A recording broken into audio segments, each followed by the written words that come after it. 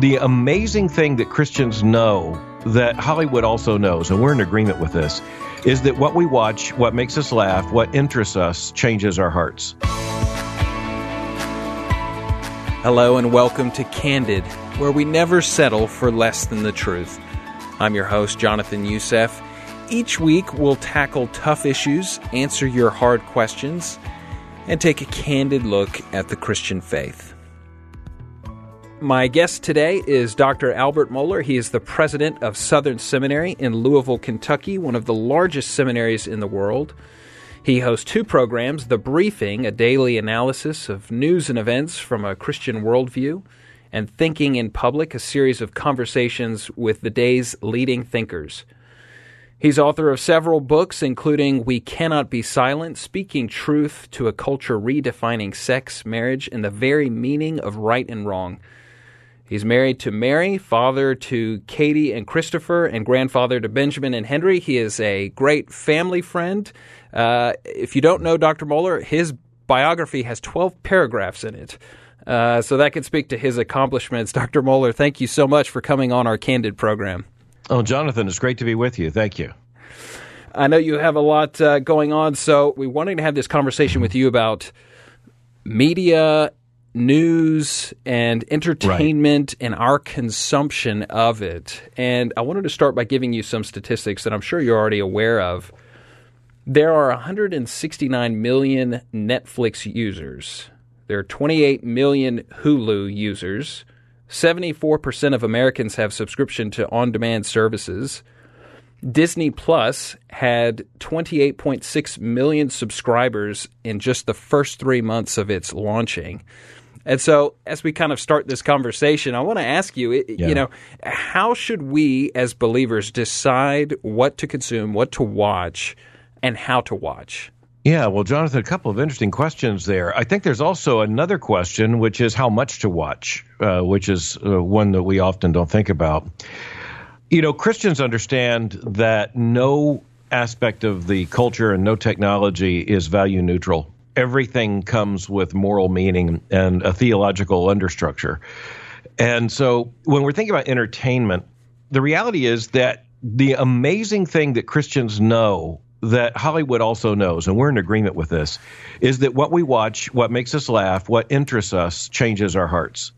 Hollywood's counting on that. And those who are major figures in the entertainment industry and amongst the cultural creatives, they have not only a show they want us to watch, they have a point they want to drive into our hearts and minds. And, of course, it's a battle for eyeballs.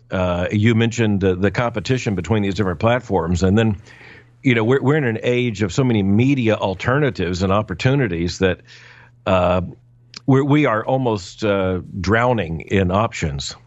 I mentioned the how much because I think if you were to take a snapshot of Americans in the 21st century and compare it with any other period of human history or any other period of Christian history, the amount of time we actually spend being entertained is just massive. Now, this is a part of what historians would talk about the rise of leisure as a major component of modern life. So, and leisure is basically time where we decide what we're going to do. So leisure is not just laying around, but leisure is historically defined as doing time when we do what we want to do, because that's when we find out what it is we want to do. It's not work. It's not preparing food. That is of necessity. And the interesting thing is that throughout most of human history, most of Christian history, the necessities of life have taken up most of the time of life. And that was certainly also true when the family was more central, when families had more children, and when family responsibilities framed so much of the time. But now, in an age in which so many people are single for so long and childless for so long, and where we work differently, and so we have a lot of time for leisure. So even before you get to television and Hollywood entertainment, the reality is we already have a lot of time on our hands that Christians of previous generations didn't have. And it tells us something about ourselves that we're filling so much of it with entertainment. We love to be entertained. Neil Postman back in the 1980s wrote one of the most prophetic books of the time, Amusing Ourselves to Death. And that was just when there were 3 television networks and maybe early cable. And already, he said, America has become a less serious nation. He wasn't a Christian, but he said America has become a less serious nation, less able to deal with big questions of life, simply because we want to be entertained all the time. And that was so long ago that no one would have known that anyone but a bird could tweet, and no one would have thought of Netflix or anything else. So the bottom line is that Christians have to understand that we are actually making spiritual decisions when we make decisions concerning our leisure time and when we make decisions concerning what we let in our eyes and our ears, which means letting into our hearts. So coming out of that, we as Christians want to be able to relate to our neighbor. Right. It's tricky because the question already has an inbuilt problem in it, which is we know our neighbor is consuming a tremendous amount of entertainment and media. So is the solution that we do the same? That takes me back to when I was a teenager, and that's the typical kind of youth group question. How worldly must you be in order to bear witness to the world? And the logic of that, I can tell by the way you're responding to it. We've all heard this many times before. And, the reality is that I don't know a single Christian who is in danger of not knowing enough about the world to relate to it. I don't think that's the danger at all. That's a hypothetical that actually doesn't much compute. Now, it is interesting that when Christians make that argument, they sometimes say, look, here is a show that's a fascination, and it gives us a cultural touch point. So I'll give you one example, Game of Thrones. And I have not watched it. I do not want to watch it, partly because one of the major themes of it is orchestrated sexual assault on women. And furthermore, as a Christian theologian, I have the books, which is a different way of engaging than, than cinema or television. But I would see the books as actually an intentional alternative to J.R.R. Tolkien's Lord of the Rings trilogy. And so it's an explicitly post-Christian mythology, which, by the way, is incredibly post-Christian. But I had people tell me, there are all kinds of touch points there. And I said, well, yes, what exactly is the touch point, though, that you can actually get a hold of for the cause of the gospel here? So I hear people say this, but I can still remember I'm old enough that I was a teenager when the movie The Exorcist came out. And so there were people who said, look, it's dealing with ultimate questions. It's dealing with spiritual things. It's after all about demons and exorcism and all the rest. But the reality was it was a pretty flimsy excuse to say I've got to go see The Exorcist so I can talk about what my neighbor's talking about. Our neighbor will tell us enough about what it's about. We already know. Yeah. Off the top of my head, let me give you another example and ask you a question about it. The Netflix series 13 Reasons Why, which deals with the issue of suicide. We interviewed one of my seminary professors from RTS, and he actually went and watched all of it because he was giving a lecture to students, and he wanted to know and really needed to know what the content was so that he could speak into the issue. Are there ever cases like that that sort of give an allowance for that consumption? Well, I would say yes, unless it leads us to sin. And so that's the thing. And I think 13 Reasons Why is very different, for example, than something that's explicitly pornographic. I am familiar with the series, although I didn't watch it. I did read some of the scripts in order to understand the messaging. But, it's interesting that you use that example because isn't it telling that the secular world began to demand that program stop? Because of the copycat teenage suicides, young adult suicides that were coming in the wake of that program. I mean, it tells you something about how horrifyingly confused, and that's a mild word to use here, our society is, that it would actually offer entertainment watched by young people that would offer reasons why a young person would commit suicide. And of course, they'll come back and say, Well, it was within a larger dramatic context. They had a larger moral context. So what was that larger moral context? So I appreciate you raising that particular series because I think we all know it had immediate traceable effects, deadly effects. I'll switch the conversation slightly here. You host your program, The Briefing, and you are consuming a tremendous amount of news information. Yeah. I guess a question for you is there ever a point where you feel like you've consumed so much that it's beginning to weigh you down negatively?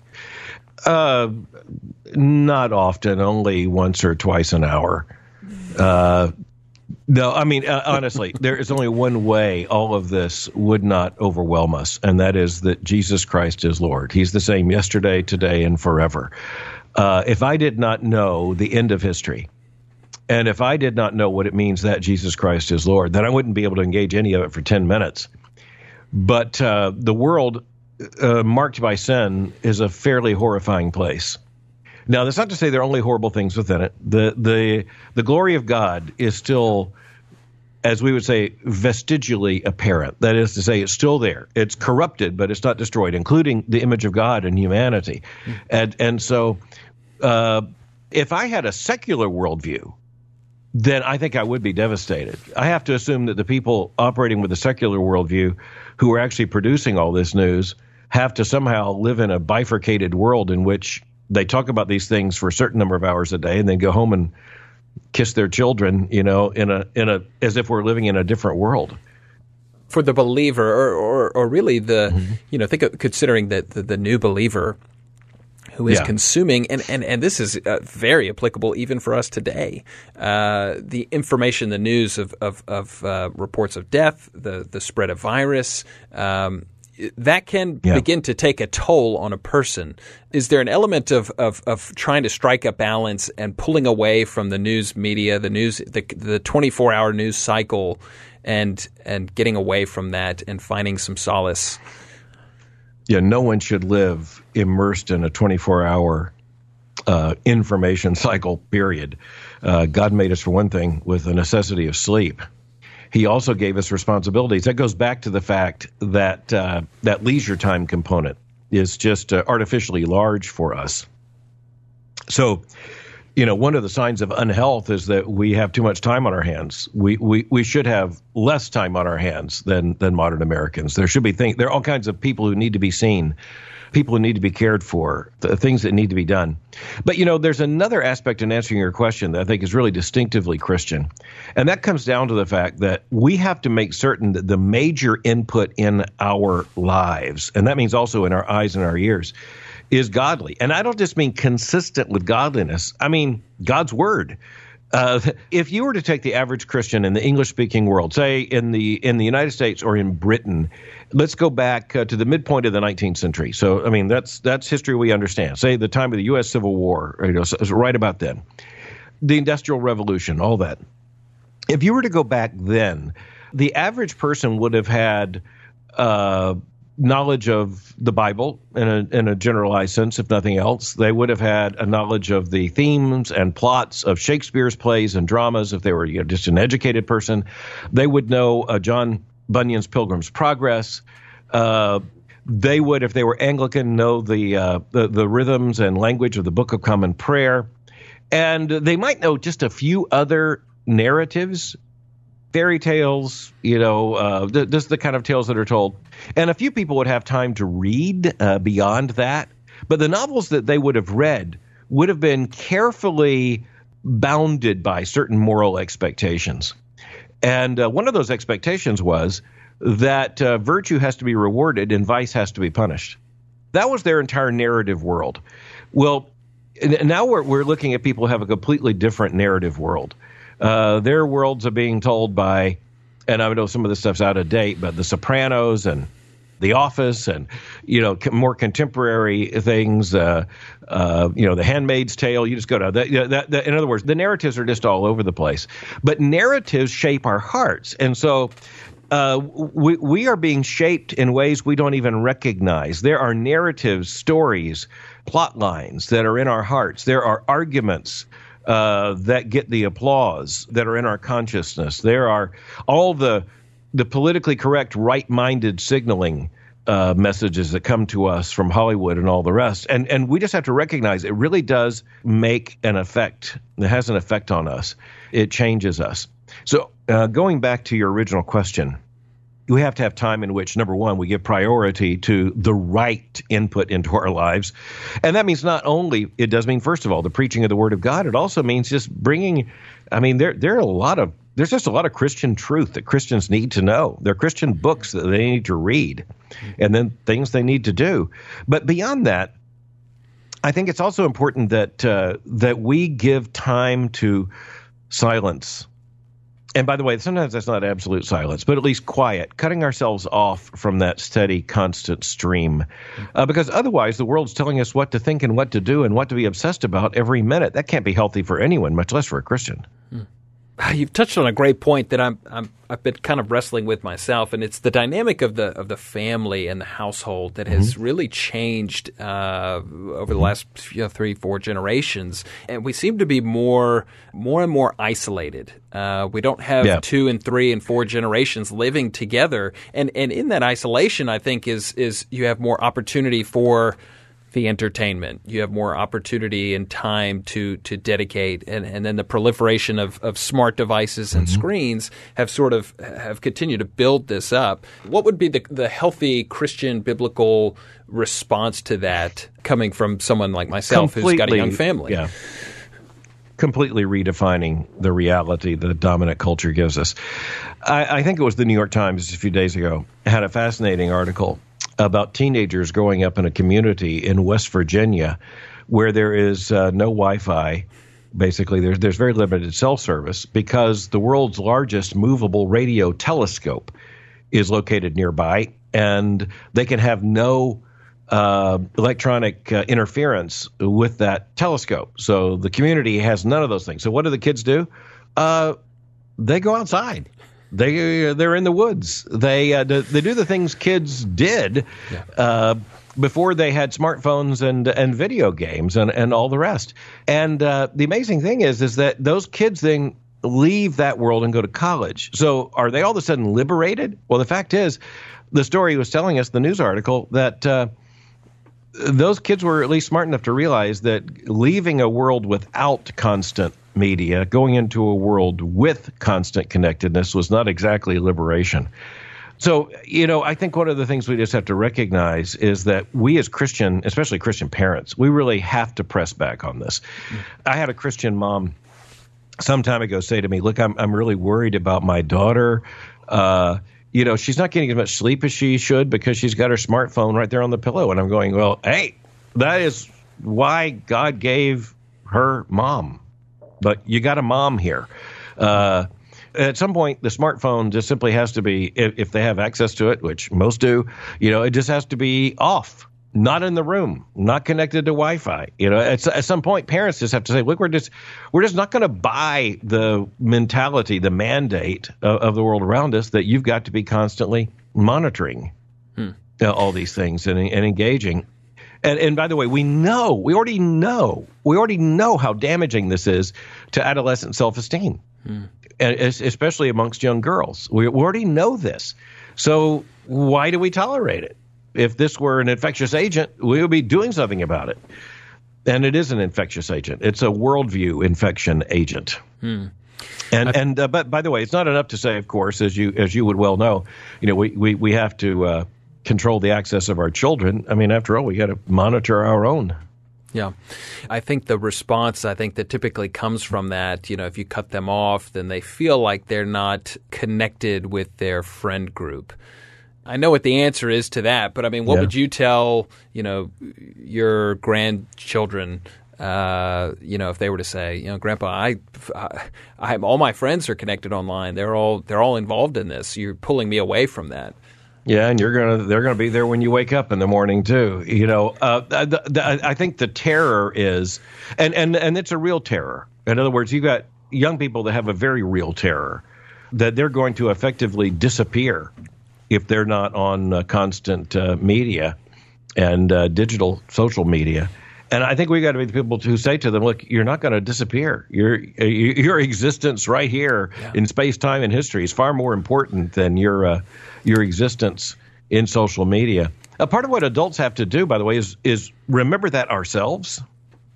I mean, if I've got an adult coming to me saying, hey, I'm completely distraught about what was said to me about me on social media, maybe you need to be more concerned about what the people who live with you think.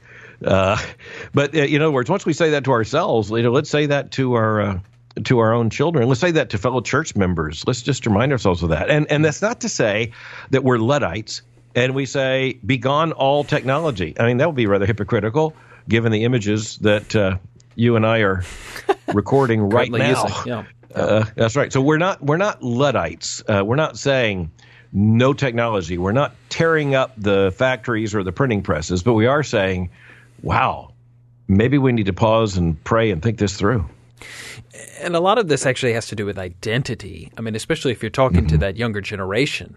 What are the things that you are, the social media profile is putting forth, the best version of yourself, so to speak. So where do you get your value? Are you getting your value from what your friends think of you, or is there, the deeper root is your identity in Christ? Yeah, I mean, that's just so profoundly important. And identity politics has taken over the academy and the larger culture, which says, here's your identity. This is the identity that's most important about you. Intersectionality, saying you have actually multiple identities, and you've got to play identity politics with every one of them.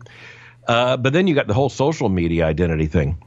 And by the way, this shows up differently in even amongst men and women to a large part. I think one of the things that men have to really watch about is being mean on social media. There's just a feeling like you've done something where you get the serotonin rush for saying something that is going to attract a lot of attention with controversy on Twitter or whatever. And look, that can happen to men and women, as I well know, if I dare look at Twitter. But when it comes to some things, so for instance, I was just weeks ago in California, in Southern California. And, the plastic surgery, aesthetic surgery business there has had a massive increase in the social media age because there are so many people who want a better selfie, and they've got to – I mean, you're kind of in a concentrated ground zero area there in Beverly Hills where, the average person has multiple aesthetic procedures, we're told. But nonetheless, there's not an accident that everywhere you look, there's some aesthetic plastic surgery practice advertising itself. Well, that tells you something very toxic about the digital age. So there we are. We all present an idealized self. That's the part. And again, the biblical worldview understands this. We all present an idealized self. We don't walk up to people and say, "Look, I completely failed and lost that contract last week. You don't even know about it, but that's my identity. That's who I am." No. Instead, how are you doing? Doing great. But Christians are those who know that what we owe one another is not the idealized self, but the real self. And that's a part of what it means to be a believer. Our identity is in Christ. Our security is in Christ alone. Our confidence is in Christ alone. And thus, we're the only people perhaps left on the planet who can be honest. And if our identity is in anything or anyone other than Christ, it's just a disaster waiting to happen. Well, and if you don't have an external telling you who you are, you're going to have to create your own self-identity, which is, I think, what proliferates that. Now, I hope this doesn't derail our conversation too much, but the news has obviously been around this coronavirus issue, and I know you're even personally, not health-wise, but institution-wise, having to deal with this. And think about that media that's coming out. How do you balance the fear versus using wisdom in a situation like that?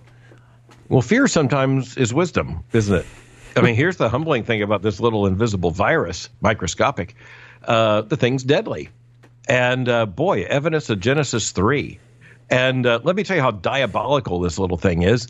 A virus is by definition a living organism that can only replicate itself within other living organisms, which it tends to consume when it is replicating in them. Oh my goodness, that's like Genesis 3 in a nutshell, or a microscope image. And so fear is not wrong when it's reality based, and in this case, it's reality based. Now, it can get out of context.